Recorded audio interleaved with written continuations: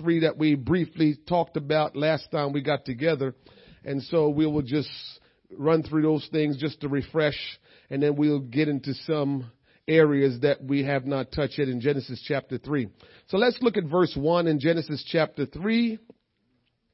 Verse number 1 says, "Now the serpent was more subtle than any beast of the field which the Lord God had made.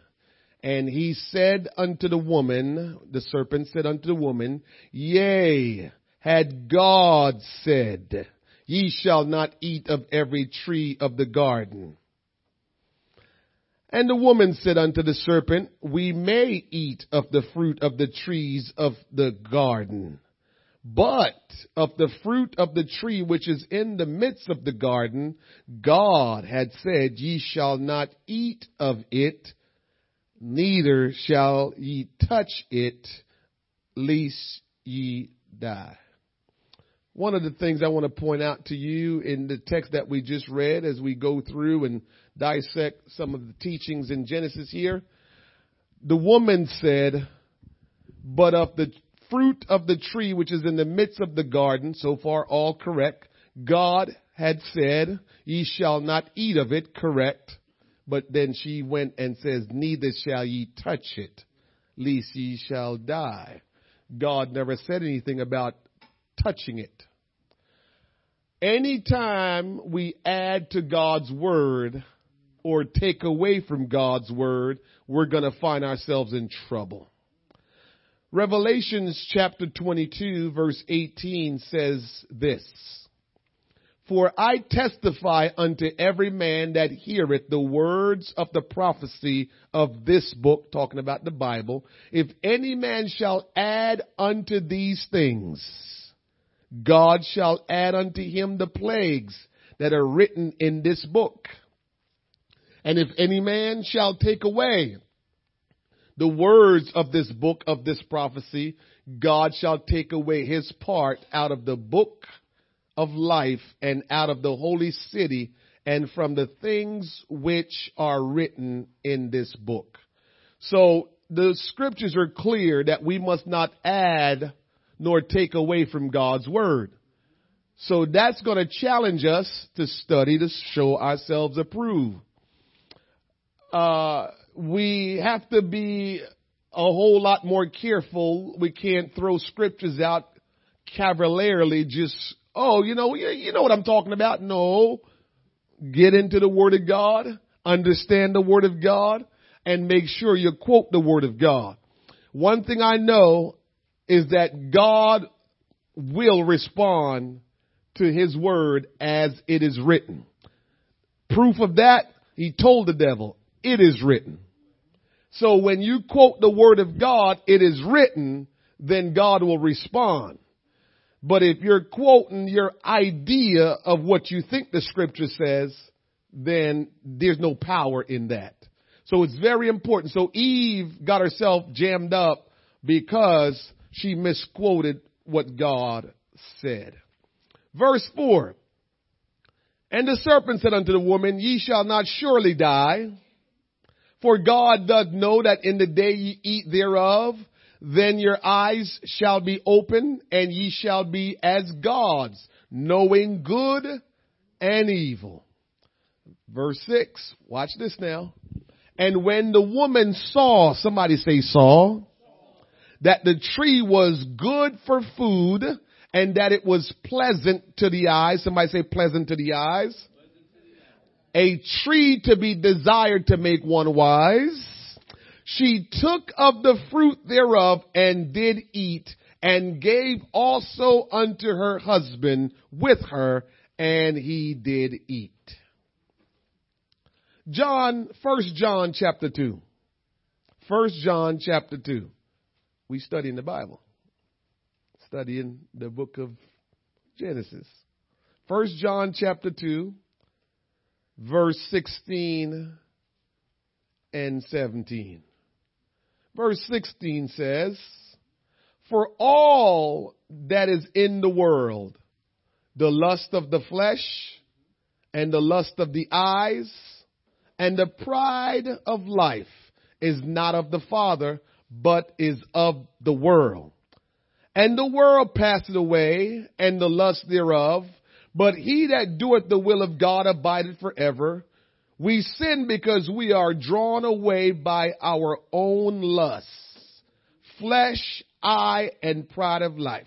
Now, go back to that text and look at what that text said in verse number 6. And when the woman saw that the tree was good for food, and that it was pleasant to the eyes, and a tree to be desired to make one wise, she took up the fruit and did eat. So let me work from bottom up. She took up the fruit thereof and did eat. That's lusting of the flesh. See how far? It's what brought us down as people. So the first thing that usually happens to us when we usually get drawn away and we start sinning, our flesh start lusting for something. The other thing that will mess with us is, it says, a tree to be desired to make one wise. Pride of life. Pride start messing with us. So between our fleshly desires, our pride, and the lust from our eyes, those are the three ways we normally get caught in sin. That's what begins to stir you. That's what caused you to get tempted, is your eyes, your flesh, and pride. So anytime you let God down, you fail God, one of those three things got you jammed up. Go back and look. If you're not praying like you should, that's your flesh. If you're not fasting like you should, that's your flesh. The other things, you see something and you go after it because it looks good. That's the lust of the eyes. Then you desire to be the top of, or the head of, or the leader of, and when you desire that, that's the pride of life. So we're all gonna be tempted in those areas. And that's how we normally fall. James chapter 1 verse 14 says, but every man is tempted when he is drawn away of his own lust and enticed. Then when lust has conceived, it bringeth forth sin, and sin, when it is finished, bringeth forth death. So we're tempted not with things that cannot tempt us. You can't tempt me with a pork chop. You can be the best cook around and you cook a nice pork chop, all seasoned up and looking good. Your pork chop will not tempt me because I don't eat pork.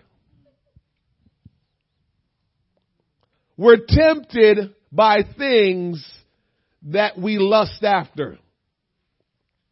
So it's only the things that you lust after that you will be tempted to do. And that's why we can never really say the devil made me do it. Yeah. The other thing that you must look at that happened with Adam and Eve when they sinned against God is that something we don't pay enough attention to, but they gave Satan control in their life.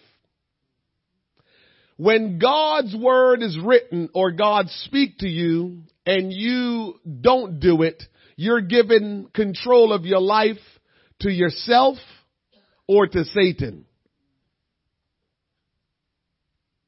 When we disregard the word of God, we are giving control of our life over to God, to the devil or to ourselves. So we have to pay attention to that. God bless you. So not obeying God's word is a whole lot more than that. It's not just not obeying God's word. What we're saying is, I have more trust in me or the devil than I do God. That's what we're doing. And sometimes we don't look at these things for what they are, and so that's what causes us to go ahead and do them. But if we will look at these things for what they really are, then Use some Purell, man. Trying to keep everybody from getting sick. And so that's what we're doing. We're giving control over to Satan and ourselves when we disregard God's word. And if we look at it like that, it may help us to fully embrace God's word, because when you do what you want, you are saying, I can handle this better than God can. When they ate the fruit, they received their reward. Can I tell you this? Satan set us up from the very beginning. Anytime you're drawn away by your own lust, you're tempted by your own lust, you will get the reward. And I think that's what the devil play on with us a lot of times. The devil play on our reward is with the Lord when he comes. Our ultimate reward. Yes, we'll be blessed and a lot of good things will happen while we're living this life and living for God. Yeah, there are things, but the ultimate reward is with the Lord when he comes for us. And so what the big trick that the devil play on all of us is, he tries to get us to get instant gratification of reward as opposed to waiting on God's reward. Adam and Eve got their reward. When they ate that fruit, their eyes was open and they knew good and evil. That's what the devil told them.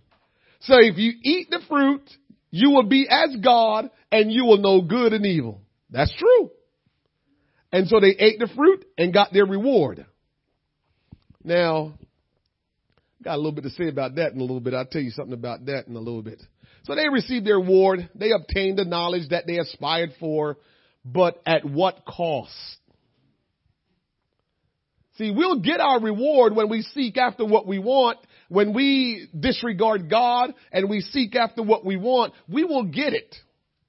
I mean, we read in Genesis where they build the Tower of Babel, right? And they weren't even listening to God. They just did it on just men getting together and doing it. So we know whatever we set out to accomplish as men, and I'm talking about mankind, we can accomplish things when we put our mind to it and do it. That's not impressive. To be impressive is to obey God, not do what you think you're brilliantly gifted to do. I'm not impressed with brilliantly gifted people, not when I'm living for God. Because I realize I have God living in me, and all he has to do is do something supernaturally brilliant through me, and, I'm not impressed by it. And we shouldn't be, as Christians, be impressed by skills and abilities. We need to be impressed by what God does. And so they got what they want, but the question is, at what cost? At what cost? However you decide you want to live, the question is, at what cost? And here is what I've been saying for years. Sometimes we as Christians calculate the cost that we think it will be in our mind. Only God can really judge. And what we do sometimes is, I know if I do this, I'm going to reap from it, and this is what may happen. And that always get us because we think we know what the judgment or the consequence will be when that's not up to us. You can do whatever you want, but the consequence is not up to you. And so we can't calculate in our mind that, well, this is not so bad. I'll do it because it's not so bad and God is merciful. That's all true. But everything we do has a consequence. And we can't deceive ourselves in thinking we know what the consequence will be, so let me just go ahead and do it and I'll deal with the consequence. You're not the one responsible for pronouncing judgment. It's God. So he determined what your consequence will be, and you will never really know. I got this under control. I can deal with this. It's not like I'm going to do it and I'm going to go to hell. I'm going to repent. I hear all that, but there's a consequence. And sometimes that consequence is so heavy that it leads you into other things you didn't think you would do. Verse number 7. And the eyes of them both were open, and they knew that they were naked. And they sewed fig leaves together and made themselves aprons. Eating the fruit caused them to realize their change of state. So while they were not in sin, they were innocent to who they were and everything. So life was just great. Innocent is really good. The older you get and the more you start knowing, the more challenge life becomes. There's a price that comes with knowing. So they ate the fruit and caused them to realize their state. Therefore, they hid themselves with fig leaves. Can I say this? Be careful of seeking out knowledge. That's a big, you can preach that message because Adam and Eve sinned because pride of life was involved. And that pride says, I need to know. There's a lot of people walking around saying, I just need to know.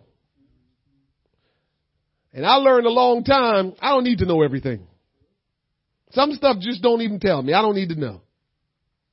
Because I realized a long time ago, especially being a manager, Brother Darrell, some things, for instance, I'll give you a good for instance. If someone comes to you, Brother Darrell, and you're a manager and they feel like they are being harassed and they throw in, I feel uncomfortable around that person and they say things that makes me uncomfortable. You got to talk about it. He can't walk away from that. Right? If he walk away from it and something come of it, his job is done. So there's certain code where we know that when as a manager, a leader, whoever you are that's in charge of whatever group of people and you're in charge, when they start saying stuff like uncomfortable, I feel uncomfortable around them. They say things that's uncomfortable. That they touch me inappropriately. You start hearing that kind of conversation. As a manager, as a leader, you have to do something. You don't need to know everything. As a manager, when sometimes people want to sit down with you, they want to talk. Can I tell you something? I said, stop. I don't want to know nothing personal. Because once they tell you something personal, it's like if they tell you, I have this illness and every 2 weeks it gets really bad. And you want to write them up for coming in or calling out sick. That won't fly. Because they're going to tell HR, I met with her and I told her about my sickness and she said it was okay and you're in trouble. So we like to go and seek knowledge. I just need to know. And I'm here to tell you, you only need to know what God said you need to know. We don't like that though, because we always want to know. Trying to seek irrelevant knowledge sometimes, all because we just need to know, it will destroy us. I just want to know. Why? When you know some things, it's going to cause you to do more work. You're going to have to get fig leaves and sew. Before Adam and Eve knew what they knew, they didn't have to get no fig leaves and sew and make aprons so they can put on. They would just walk around free because they didn't know. But as soon as they found something out, now they have to do something. So you wanting to know is going to cost you some work, some activity. Then once you know, you have to wrestle with some thoughts. People always ask me about this all the time and, I get these thoughts. I say, you will get them until you die. That's the trick in trying our best to start living for God at an early age. See, if you start living for God at an early age, you will experience more righteousness and goodness than you will if you wait for a long time. When you wait for a long time and you finally get converted, you still have to think about all of those things that you had did before you got saved. They don't go anywhere. Those thoughts don't leave. You might suppress them and you might not think about them every day, but ever so often, here they come. You remember this? So the best thing to do is to not know a whole lot, because the more you know, the more you got to wrestle with in your mind. You're trying to pray, and here come this thought from left field, and you're like, hold on, this is not making sense. How am I praying and I'm getting this horrible thought? The two is not jiving. I'm talking to the Lord, and here come this thought, just evil. Well, it's probably because of some things you had placed into your mind that you shouldn't have, and that's why you're wrestling with those thoughts. So knowing is not always the thing you need to do, except if it's the Word of God. And so the devil caused Adam and Eve to mess with their pride for them to want to know. I want to know. Yes, sir. So, is this saying that the devil knows good and bad? How will the devil know that, what good and bad is? He was in heaven before, and he rebelled? No, I know that. Uh-huh. Does all angels know good and bad? Like Sure they do. They've experienced God and being around God and experienced the devil that rebelled against God. So they do. That's not what you're trying to say. No. What you're trying to say? So, if God created everything, right? Mm-hmm. I don't want to get really down to it. God created everything. Were they always privy to good and bad? Or is this one day, Remember, the only way evil started was the devil rebelled. So that's just where evil started. So everybody, all the angels were created. God created the heavens and the earth, everything. So one day he just decided, I'm not going, one day he decided, I like how God is omnipotent, omnipresent, omniscient. I like that. I want to be like that. And that's where his downfall started. So it's not something necessarily that we would see in front of us, or it is something that we're always going to see in front of us, because if it happened with Satan in front of God, Satan wanted God's position, then that lust and that pride is always going to be there. Yeah, it's going to be there. It's always going to be there. It's going to be there. That's what took us down, and it will always be there. We're living in a sinful world now. So once that's been introduced to us and we sin, that's what the Bible says. Because of one man's sin entered into the world. So we're exposed to sin until Jesus come back for us, because Adam sinned against God. So lust of the flesh, lust of the eyes, pride of life, always before us. We're going to always lust for stuff. We're going to always have pride and want to be something that we shouldn't even be desiring. It will always be there because it's been introduced, and we took the line, we took the bait, hook, line, and sinker. And so now we got to deal with it for the rest of our life while we are on this earth. We don't have a choice. It's there. No, Adam disobeyed God. That wasn't set up. Yeah, but still, it still comes, it's simple. It's not complicated. The Lord says, don't do this. And the devil came and says, oh, please, you can do that. What's set up? Just obey the Lord. There wasn't no set up. Just obey the Lord. Yes, sir. How can you explain Hosea 4:6 that said, my people are destroyed for the lack of knowledge? Knowledge of its pros and its cons. So, if the Bible's saying, because, knowledge, you don't want to go too deep, but with the same token, you still need to know. Yeah, the biggest thing is there's two things about that. The knowledge that we seek after is the Word of God. That's what you never put any limits on. The Word of God is what you always seek after. Because this is how I've looked at it, and I've experienced it over the years, even on my job. The Word of God is so potent. The Word of God is so rich and so full that if that's all I know everything. If I know the Word of God, I know everything. I don't need to seek after anything, because everything about our world, about people, about everything, it's all in God's Word. If I know God, I know everything. Go ahead.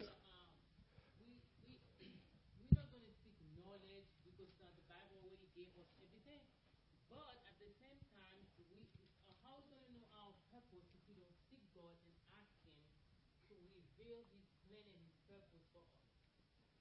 That's what I'm saying. That's what I'm saying. Yeah, that's what I'm saying. That's exactly what I said. I said, seeking God's word will give you knowledge for everything. So once you know God and you know God's word, you don't have to worry about all the other stuff, because everything that you will need to know to live and to survive and to be victorious, it's all in God. So we're supposed to seek after God. We're supposed to seek his word. That's what we're supposed to worry about. But all this other stuff that we're seeking, that's not what God intended for us to seek, and that gets us in trouble. Yeah. Yeah. Yeah. Yeah. You seek after God and you get everything. You seek after God, you get everything. Education, just everything that you need to know to live victoriously, you seek after God and you'll get that. That's very important for us to know, is that we need to seek after God. Now, even in Hosea, Brother Scarlett, it says the reason why, and that was specifically talking about the knowledge of God, they rejected the knowledge when it came. So that's another thing too, is why God was able to judge them, because he says, my people perish for lack of knowledge. What he's saying is, knowledge was revealed to you and you rejected it, so you're going to perish. So that's the next thing. So when we come together and the word of God is being taught, the word of God is being explained, God has given us understanding, and we don't embrace it, we reject it, or we don't listen to it, whatever the case may be, then we're going to get jammed up, because knowledge is being imparted and we decide to reject it. So when we reject knowledge, the knowledge of God is, remember, the knowledge of God in the Bible deal with two things. It deals with the actual knowledge, but it also deal with light, right? When you don't have the knowledge of God, you're in ignorance. You're in darkness. When you have the knowledge of God, you have knowledge and you're in light. So it just works everything for you. So as you move in the knowledge of God, you can see, you can understand, if you're moving in the knowledge of God. So it's very important to seek the knowledge of God as opposed to seeking all the other things that we get worried about. Yes, sir. Is that discernment? Is that considered discernment? No. Discernment is different from the knowledge of God.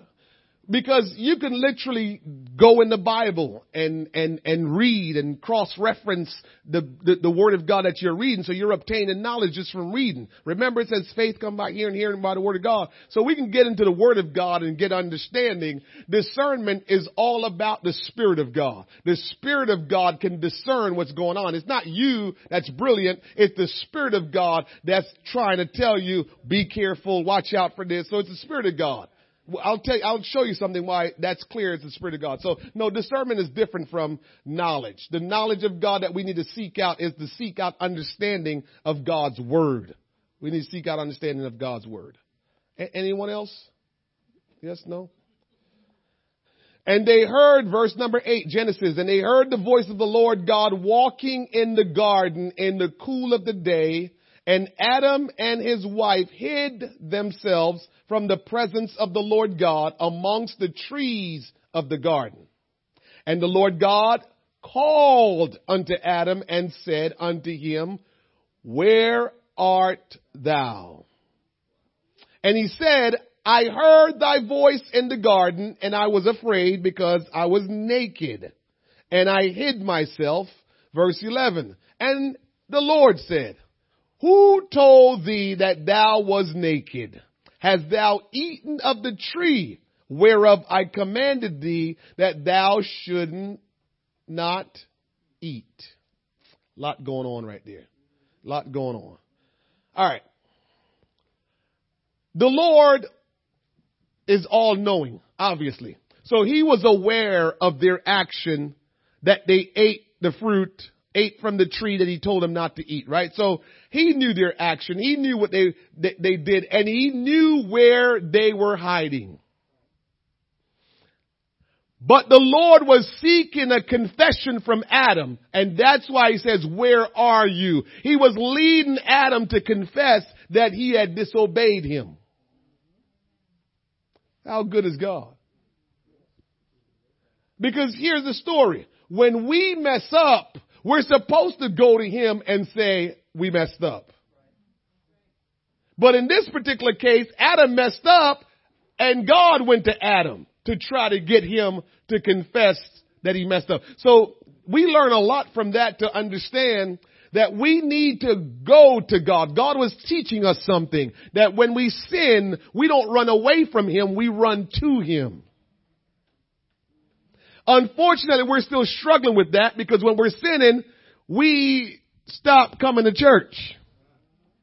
When we're sinning, we don't want to talk to nobody from church. When we're sinning, we stay on the down low and we just kind of, let me stay away from everybody.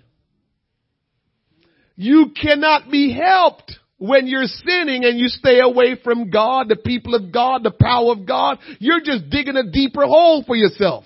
Man, I learned this thing, man. And the biggest thing that I've learned, and I try to tell people, is I don't care what nobody wants to think about me when it comes down to my relationship with God. You can judge me, you can say whatever you want, but you're not the one that determines whether I go to heaven or not. He does. And so whatever I have to do to make it right with him, that's what I'm going to do. And you can sit in the background and complain and say all your little smart marks. I don't care. I don't care.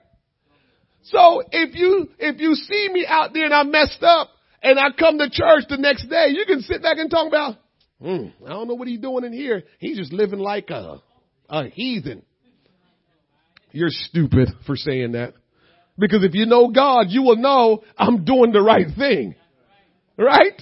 Even if I don't get it right the day you see me come to church after I messed up, I'm coming back again. Sooner or later, it's going to be all right. But I got to keep coming because that's the place where I'm going to get help. If I stay away, I'm getting worse. So if you see me messing up and I'm never in church, it means I'm getting worse and worse and worse and worse. That's what it means.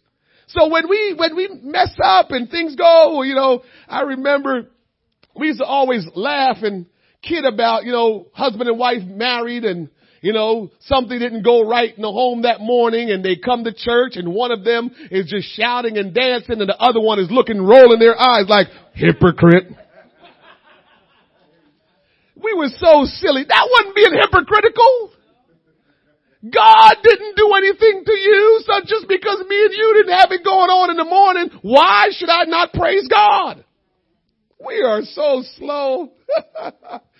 Oh, God should never suffer, or we should never put God on hold because of our issue with people. Because the only way we're going to straighten out our issue with people is to go to God. And when God help us, then we can go to that person and straighten out the issue. But if I don't go to God, then me and you going to hold grudge for a long time. Oh, somebody help me. If we get into it and we don't get it right with God, oh man, we walk around holding grudges. Yeah. So just go to church and praise God. Your spirit will be right. And you're like, you know what? Don't even worry about what happened this morning. I'm all good. I don't have nothing against you. We all good. Don't even worry about it. So the Lord was aware of everything. He was just trying to get them to just confess their sin. Adam should have been the one who was seeking after God to repent of his sin instead of hiding himself. So let's not hide when we mess up. This is not this kind of church where you mess up and you feel like, oh, I can't go to church. Just remember me telling you this. When you mess up, that's the time you can't afford not to come to church. Y'all believe that? Trust me, push through when you're messing up.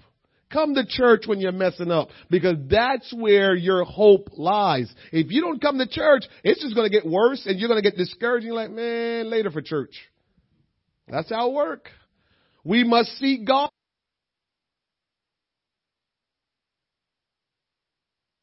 So you want to sit on your couch. You want to lay in your bed. You're just going to say, forget it and go hang out. Let God come and get me. If he want me, let him come and get me. While you're just sinking deeper in sin, you're waiting for God to come and get you instead of you going to go find God. Adam didn't confess his sin. Instead, he blamed his action on Eve. That's another thing we can't do.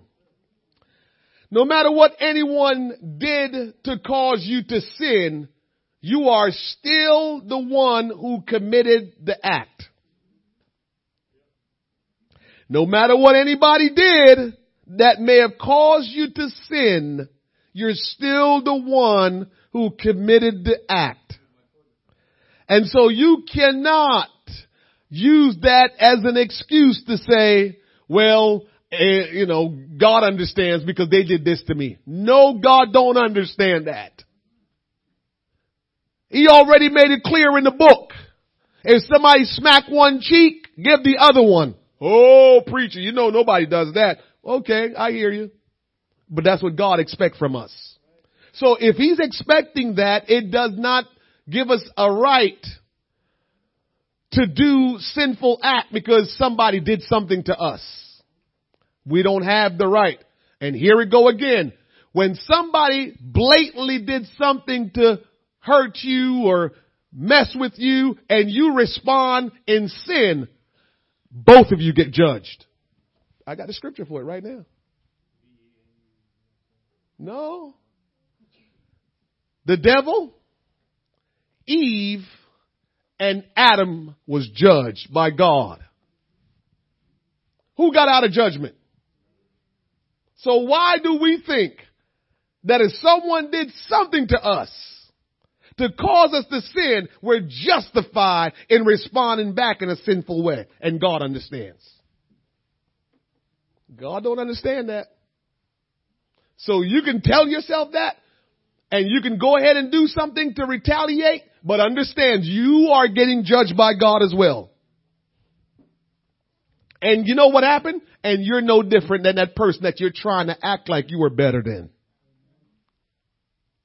So the person did something to get you all upset and you responded, bow, right back and do something wrong to them.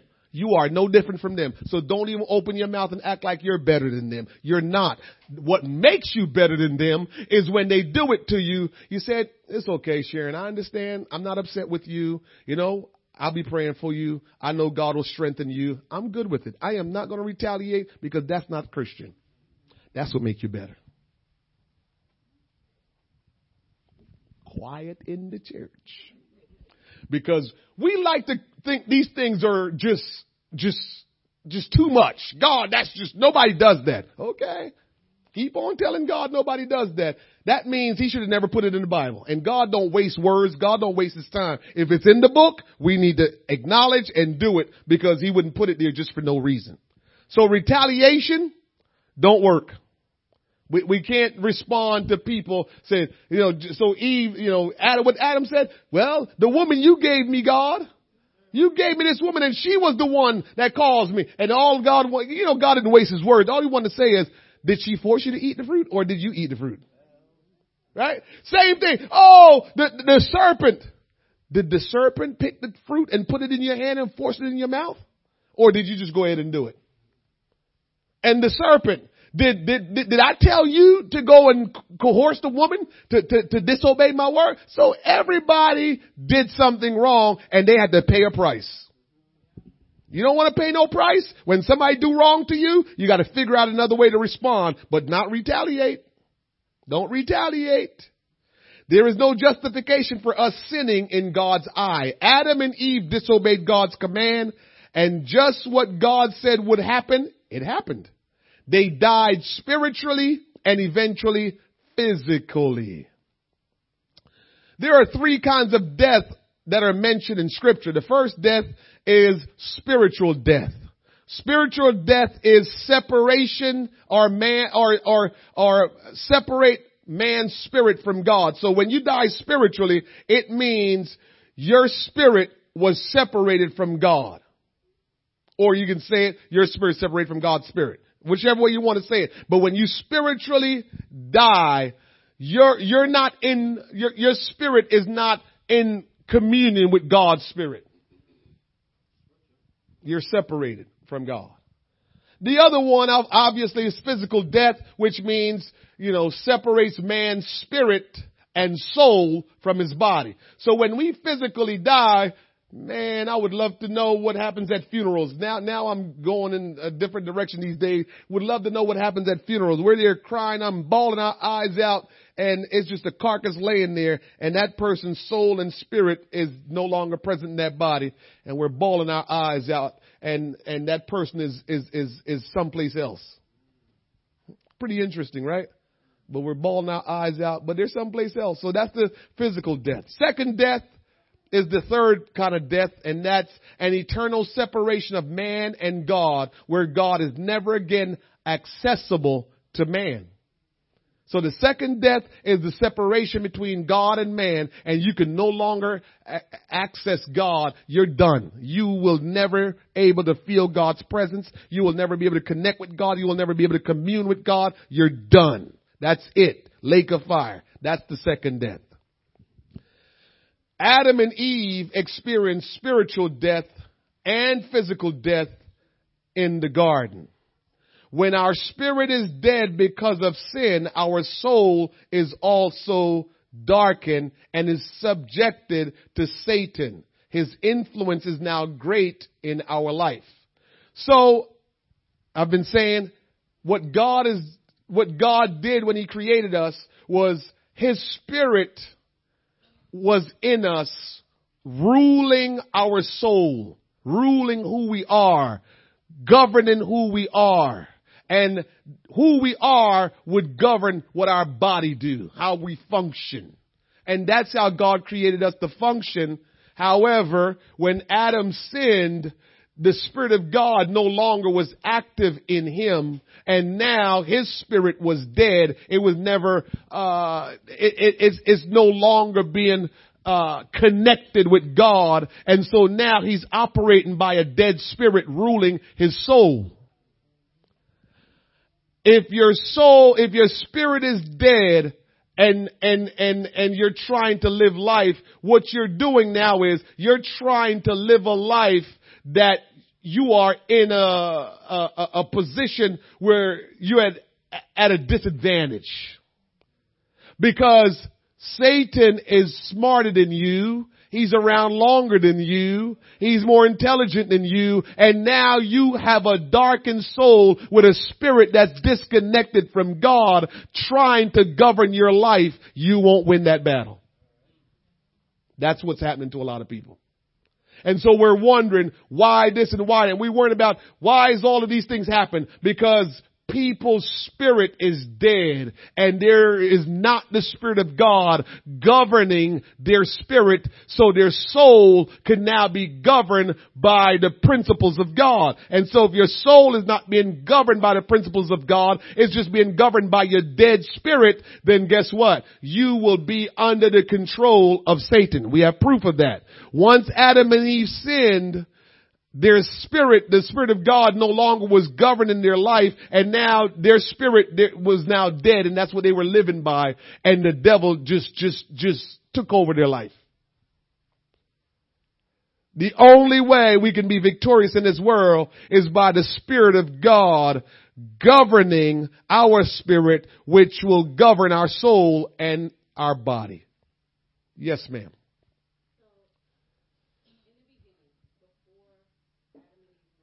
Mm-hmm.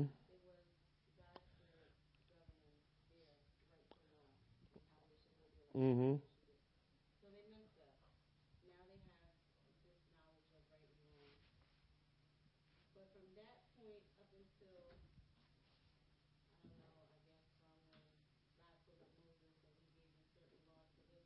Well, they had the commandments. So they uh-huh. Uh-huh. Mm-hmm. Mm-hmm. Mm-hmm. No, because in Genesis chapter 4, it talked about then men, the first recorded prayer is in Genesis chapter 4. When we sin, one of the things that it calls us to start doing is pray. So we had to pray and seek answers from God. But before that happened, We were just chilling and having a relationship with God. We were in constant communion with God. It wasn't like prayer. Adam and Eve was, remember God says, they met every day. That wasn't prayer. That was communion in the garden. So they met every day. They fellowshiped. They hung out. They shared time. And that's what was going on before all of that happened. So when all that happened, what man had to do now, they would still have their conscience. So God will kind of send signals to their consciousness. And then when they prayed, if God wanted to answer them, he would answer them and give them instruction. Remember, Abraham, he spoke to them. So God still spoke to them in that kind of way, but there was a disconnection. It wasn't that intimate relationship like was in the garden because they kind of ruined that relationship.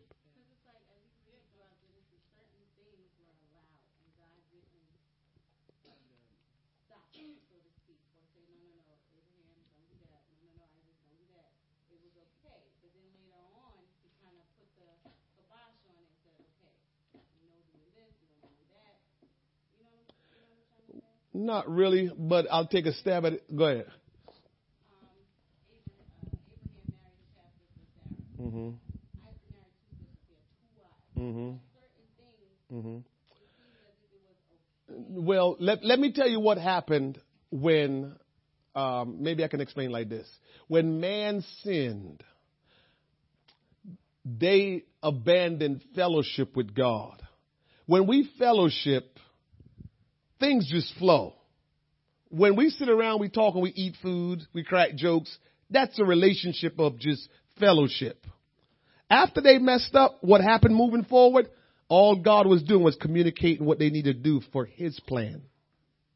So most of what you saw them do had nothing to do with fellowship anymore. It was all like business, if you want to put it that way, because God still had a plan to redeem mankind. And so everything that God was doing was part of his plan to redeem man. But before all of that, man relationship with God was straight like fellowship, hanging out, talking, walking in the cool of the day together. Man, God, you made all of this? Yeah. What do you mean? Explain that. Uh-huh. Uh-huh.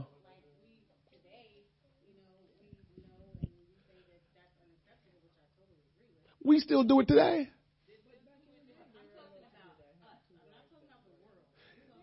Yeah, but they did. So they did back then, and people still do it today. That hadn't changed. No, it's not okay. Yeah. Yeah. Uh-huh. And it's still being done today. They knew that too back then. Because God didn't bring two women to Adam. He didn't bring two women. He didn't bring. Uh-huh.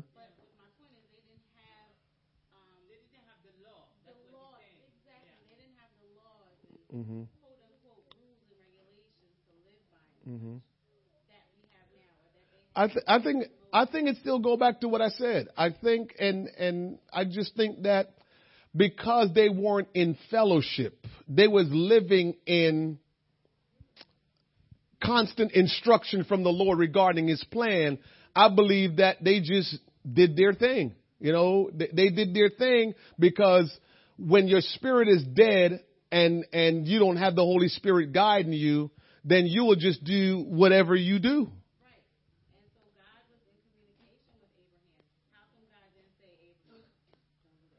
Yeah, but I got you. But what I'm saying is, because their relationship was fractured, that wasn't going on. And the best way I can explain that is husband and wife.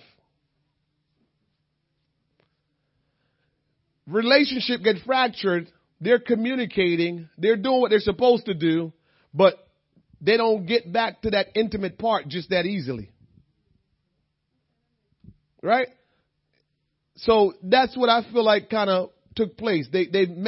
Adam messed up the intimacy and the fellowship when he messed up. And then God is like, You know what? Just get this done right now. Right? Yeah. Yeah. We'll go with that for now. Okay. It's okay. That's why we're having this.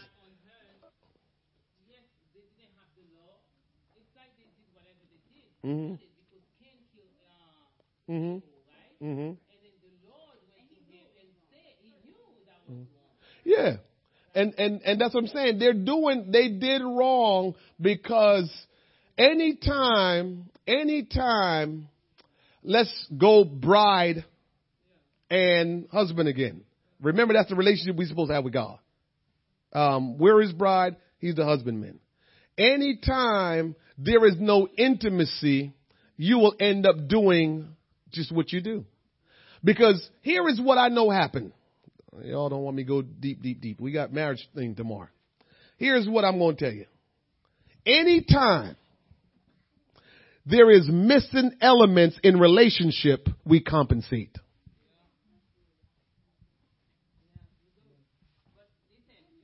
Mm-hmm. Mm-hmm.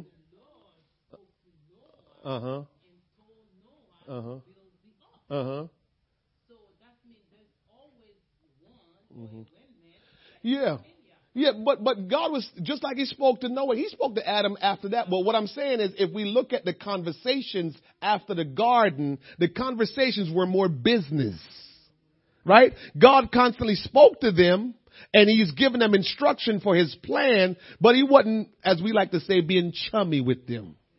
There was nothing like, let's sit down and, we didn't go till probably about Isaiah. Come on, let us reason. You know what I'm saying? So it took a while for us to get back our place in intimacy and fellowship as opposed to just hearing from God and following God's instruction. And I still think that happens today as Christians, that when we're not, yes, we've been born again, but we're not walking right with the Lord. I think that we find ourselves in a place of just following the instructions, but we're not in fellowship. I still think that's happening because there's something in between us and God that's taken away that fellowship. And I think that's because we don't spend enough time. If we spend enough time, then we'll experience fellowship with God. But if we don't spend enough time, then we're just going to experience the plan of God. I don't know if that makes sense, but I think that's what's going on with us.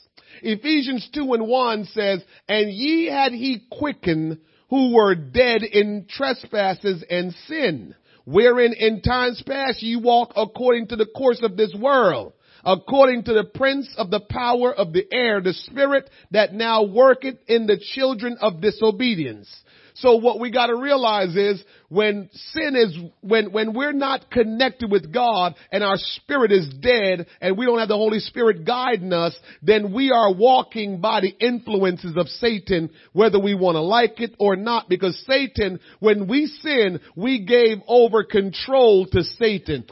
Remember, God told us to have dominion. But when we sin, we gave over our control to Satan, and now Satan is controlling things around us, and we don't have what it takes to take control because we're governing life by our dead spirit.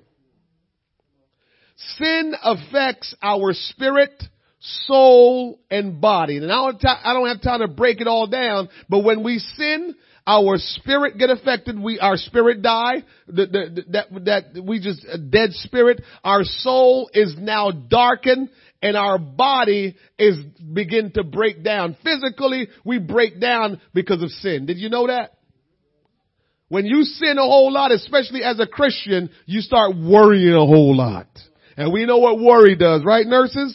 So we know that sin will affect you in every way, spiritually, your soul, and your body. So we have to watch out and see what sin is all about and try to make sure we combat sin whenever we mess up. Eventually it gets to that. Eventually we'll get to that. If you sin against God, and you walking in sin and you know God. See, it's different. Don't count it And even, I probably still can count it then too, because somebody will say, if you drink and smoke, that's sin, so you're breaking up your body. So I can go there too. But if we just go on by a Christian person that knows God and begin to stray and start doing wrong, you're dealing with a conundrum in your mind every day you wake up. It put a different kind of stress in your life because you know that I'm supposed to be living this way, but I'm living this way. And it brings a stress in your life that you don't need to have. And we know what stress will do eventually. It will mess with your body. So I believe that as a Christian, sin can break you down. And I believe as a non-Christian, if whether it's drugs and alcohol and whatever, it breaks down your body as well. So I just think sin will mess with you in 3 different dimensions. In your body, it darkens your soul, and it also separates you from God in communication. Genesis chapter 3, let me try to finish this up. Verse 12, and the man said, the woman whom thou gavest to be with me, she gave me of the tree, and I did eat. That was lame. Brothers, don't matter what your wife do, you can't blame her. Just tell you right now. We can't blame our wives for anything. Not before God. Because God is going to say, you're the head. You better figure out a way to make things work out. It's just the way it is. And the Lord God said unto the woman, what is this that thou hast done? And the woman said, the serpent beguiled me, and I did eat. Now, why did the serpent beguile you? Because you disobeyed your husband and God. And the Lord God said unto the serpent, because thou hast done this, thou art cursed above all cattle and above every beast of the field. Upon thy belly shalt thou go, and dust shalt thou eat all the days of thy life. This leads us to believe that the serpent wasn't always crawling on the ground. He was a rat at some point. But when he sinned, the curse was you go on the ground and you eat dust. Judgment was pronounced upon all who rebelled against God. Serpent, woman, and man. Everyone who rebel against God will be judged. I don't care how tight we are with God. Everybody who rebel against God will be judged. Verse 15, and I will put enmity between thee and the woman, and between thy seed and her seed. It shall bruise thy head, and thou shalt bruise his heel. This tells you that this is where spiritual warfare began. Spiritual warfare. So up until this point, there were no spiritual warfare. It was just man giving up his control and the devil having control. But this day after man totally sinned against God, God entered the equation. Spiritual warfare started from this point. Satan had momentarily triumphed over man. But now God entered the conflict. From this point on, the opponents would not just be Satan and man, but God entered the equation, which Satan is no contest for him. Yes, ma'am. Yeah, go ahead. Go ahead. No, go ahead.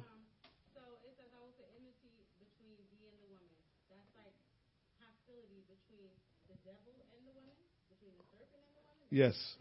And I always say the devil and the woman. It had nothing to do with the serpent. Right. Serpent was used. The devil and the woman, but I don't fully understand that. What do you mean? Isn't there hostility between the devil and everybody? Why is he just saying the devil and the woman? I just believe that's just the beginning, so it was said that way. Like the bottom line is you deceive mankind. And so there's always going to be hostility between the devil and mankind unless mankind join in with the devil. So I just believe that it's not so much as specific as you probably would look at it. I just think he's just talking about, and one of the reasons why he did, you're going to let me jump ahead of my lesson. One of the reasons why he did it was what he's saying is women was going to bring forth children. And because you deceive mankind, it was going to be mankind that will take back the authority from you. So he used the woman just because he know what the woman would bring forth. That's one of the things that's so awesome about God. And we miss it sometimes. We get a little frustrated sometimes. We say, well, what does this mean? Well, God can speak things so far ahead because he already know. And so he know this woman was going to have a son. The son was going to come who is God in the flesh, and he was going to take back the reins from Satan that man gave up in the garden. Go ahead. So I'm just continuing on same verse. That kind of explains the next phrase, and between thy seed and her. Right. Yeah. Yeah. Yes. Okay.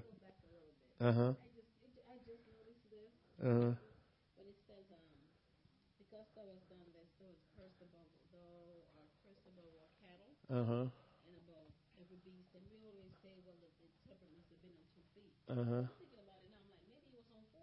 Uh-huh. Because he said he's going to be, Well, there's no even guarantee that he was on any legs.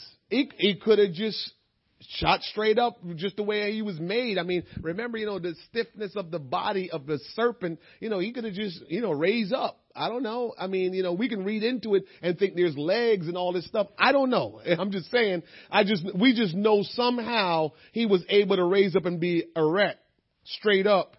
And then when the curse came, he went on his belly. And, he was in the fields and eating dust and all that stuff. That's what we know. But I can't tell you that he had legs. Yeah. I can't tell you if he got legs. Isaiah 7:14. Therefore the Lord himself shall give you a sign. Behold, a virgin shall conceive and bear a son, and shall call his name Emmanuel. So in Genesis chapter 3, verse 15, I've been saying it and still continue to say, this is where God prophesied that he would one day come as a man, as a human, be born of a virgin, be birthed and grow up, and he would be the one. This is why, here is something really, really smart that you got to realize. This is why God manifested himself in flesh, and he was really God and man at the same time. If he wasn't God and man at the same time, he would have cheated the system. Because remember, it said the seed of the woman would be the one to bruise the head of the devil. So if the woman's seed was not really of a human, then God lied. what does that exactly mean? I'm going to tell you in a second too. So this is why we have to accept, and so many people are challenged by this. We have to accept that Jesus Christ was fully God and fully man at the same time, because that's the only way he could legitimately make the scripture true. If he was just like God and all God, but just happened to be in flesh, then he would have lied. Because he said the seed of a woman was what was going to bruise the head of Satan. The seed of a woman. So God became the seed of the woman. And so when Jesus walked this earth, he was God Almighty and he was human being at the same time. And you know what I keep saying about that. And if that's like, well, I don't understand that. And I will just tell you, just keep on living right. And when the rapture come and we go to heaven, we're going to see him like he is. And there's some things there that we will understand at that time that right now we just can't understand. But we got to take his word for what it is. So that's what really happened there, because he had to defeat the devil, because we wimped out. We punked out and we let the devil just snatch authority from us. And none of us was capable of taking back the authority from him. Only one, the Almighty God. But it would have been unfair if he snatched it back as God, because then we could say, oh, that, like the kids like to say, that wasn't fair, God. You all powerful. You all great. So that was easy. And plus, he didn't cause you to sin, God, so you couldn't do it. So God had to become a man. I hope I didn't lose you. To bruise the head means to break the lordship of a ruler. So Satan was the ruler over man because we gave him the control. So Jesus says, who is going to break the rulership, the lordship over mankind? None of us was capable of doing it. I sought for man to stand in the gap, but I found none. So God says, it's okay. I love you all. I'm responsible for you all because I created you all. So I'll just become that man. So he was forced to be the man again because he had to rescue us because none of us was capable of rescuing mankind. So to bruise thy head means to break the lordship of a ruler. Jesus Christ himself manifested and did it. To bruise thy heel referred to bitter persecution. So Satan persecuted, or should I say, he orchestrated the persecution of Jesus Christ. So Jesus went through persecution, but this was all prophecy. Genesis chapter 3, verse 15. God will bruise his head, but the devil will bruise his heel. That was just persecution. But God says, I can deal with your small little persecution, but I'm going to take back the authority from you and give it to my people.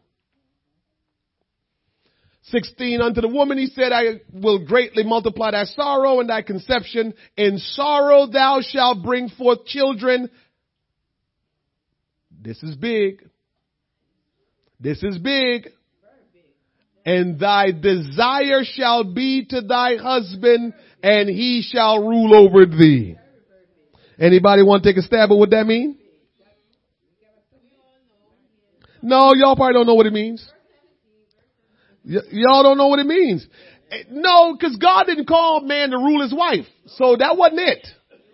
That wasn't it. Let me tell you what it was. Ivan, let me tell you what it is.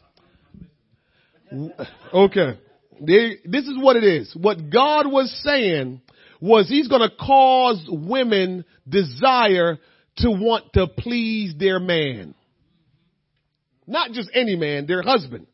This is why it's important that a woman got to be sharp and not get involved with anybody but her husband, because no matter what you do, woman, somehow if you're dealing with that man in every way intimately, you're going to find yourself giving in to stuff that you don't have control over. Take a seat on that. So it wasn't that, oh, he gonna rule her. No. It wasn't that. It was, and so that scripture taught me so much. Let me tell you another thing that it teaches you. This is why sometimes a woman can stay in an abusive relationship. Because God put that on her to say, your desire will be to please your husband, will be to want to be with him. That's what your desire is going to be. Why? Because you disobeyed my orders from very beginning. So since you didn't want to listen, now I'm going to cause him to be that thing that you always want to please. And so now we see, it has gone haywire, but the way we can, try to at least control it is to try to make sure there is a bona fide marriage relationship. So, I heard a woman said this before, and I said, amen, sister. She said, you know what?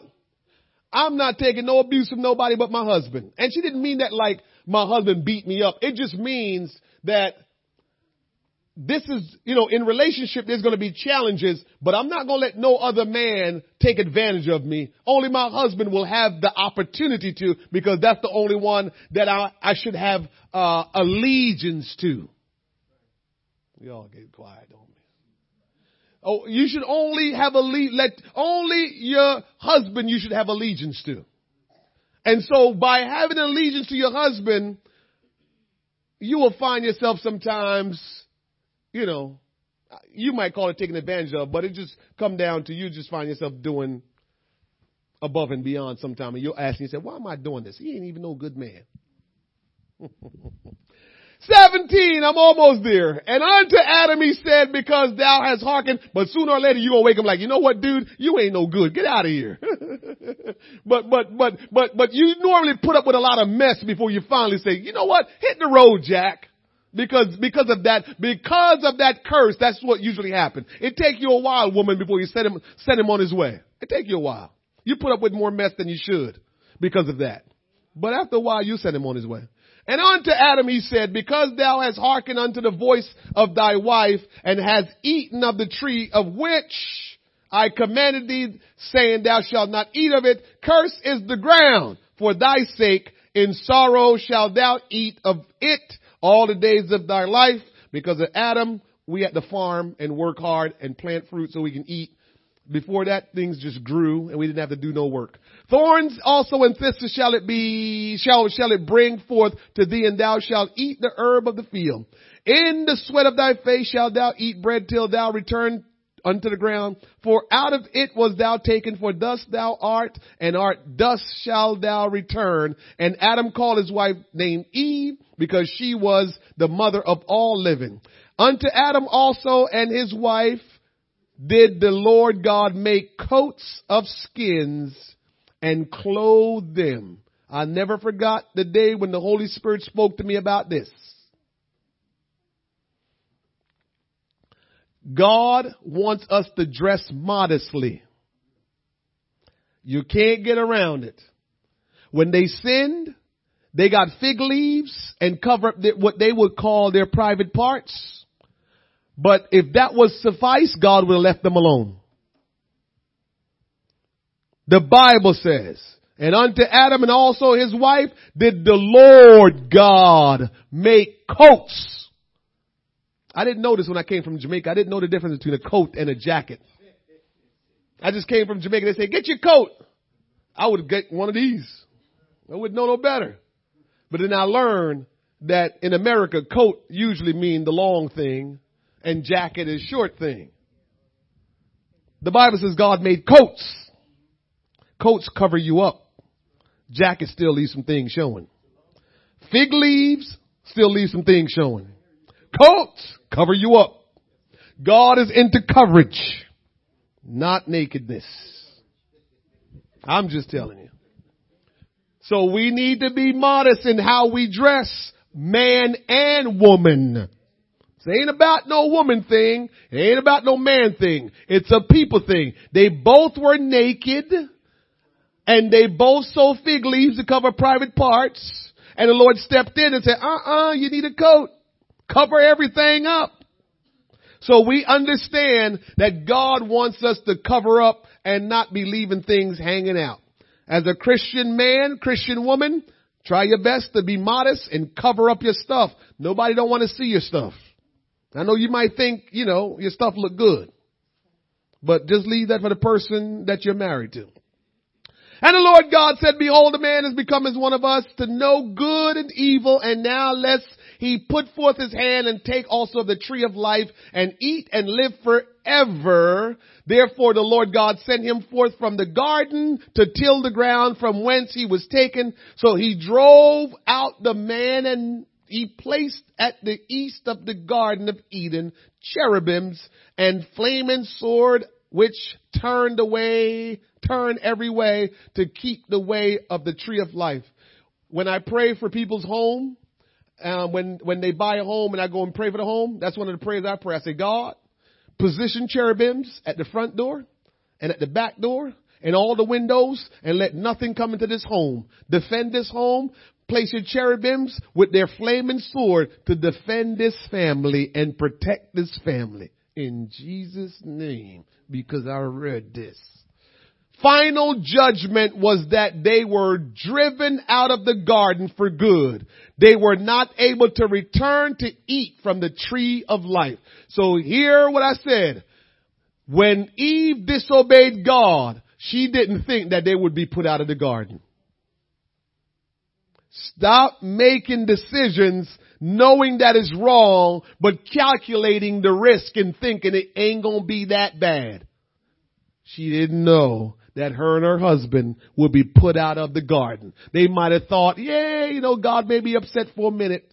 They didn't think they were going to get put out of the garden. The crazy thing is God loved them and still loved them, but he says, you're getting out of this garden. And God is still doing that today. I love you dearly, but you messed this up and you're going to have to pay.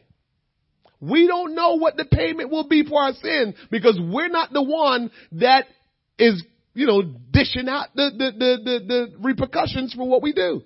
So man, lessen all of the repercussions, all of what can happen. Try your best to do as least sinning as possible because man, it's tough to pay for all the stuff that we're doing. The Lord told my oldest son one time that he was going around purchasing sin like he could afford it. Some heavy stuff. It's the Lord. When he told me that, I said, text me all that stuff. I don't know why he's not living for God like he's crazy, like a man with his hair on fire. The Lord said, you're going around purchasing sin like you can afford it. You can't afford that sin. You can't afford it. And I say that today just to say the same thing for us. We think that the little bit of sin and the little bit of sin we doing is not that big of a deal and we can handle it. No, you can't. Only Calvary can handle that stuff. Only Jesus can handle that. So we got to make sure we realize, don't calculate what you think. I'll just do this. God understands. It ain't that bad. Okay. It just, that day, remember, Adam and Eve didn't die the physical death immediately. Adam lived to 930 years old. He didn't die right away, but he died. And sometimes we do the things and we think, oh God, it wasn't that bad. The punishment wasn't that, the punishment didn't come yet. Oh, God help us. So do your best to hold to God. That's the end of chapter 3. Any questions? Yes?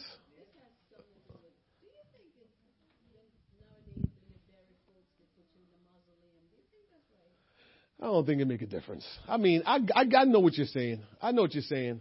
But it's just, the body thing is just, I'm done with it, because this don't mean anything anymore. I'm out of here.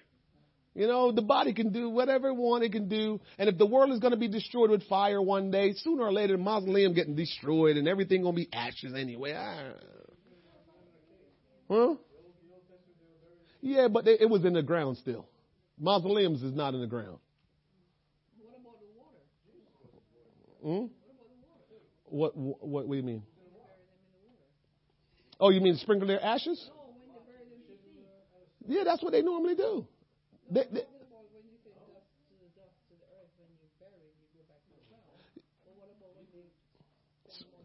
Yeah, usually when they send them out to the sea, they burn them or they throw them in the sea. They just rot down there, right? Fish eat them up. Yeah, what do you mean? Yeah, I understand. I just hold to that. Eventually your body will just be done and be over with. Yeah. Yeah, and that's how I look at it. But trust me, I'm not dismissing you. I really understand what you're saying. I don't want to go in no mausoleum. Put me in the ground. I'm good. Yeah, put me in the ground.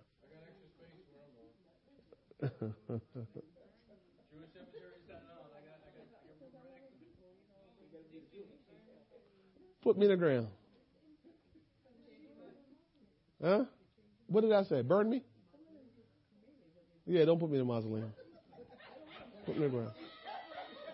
But you know what? By the time, if we don't die anytime soon, we might have to go to mausoleums. Just because, all the stuff, all the burying ground probably be all full. And they got to start building, the mausoleum. So who knows? I know. Maybe that's what I need to do is buy my spot now.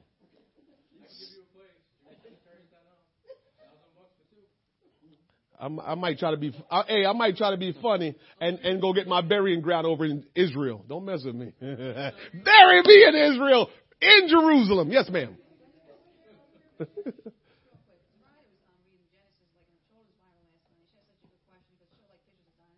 Mm-hmm.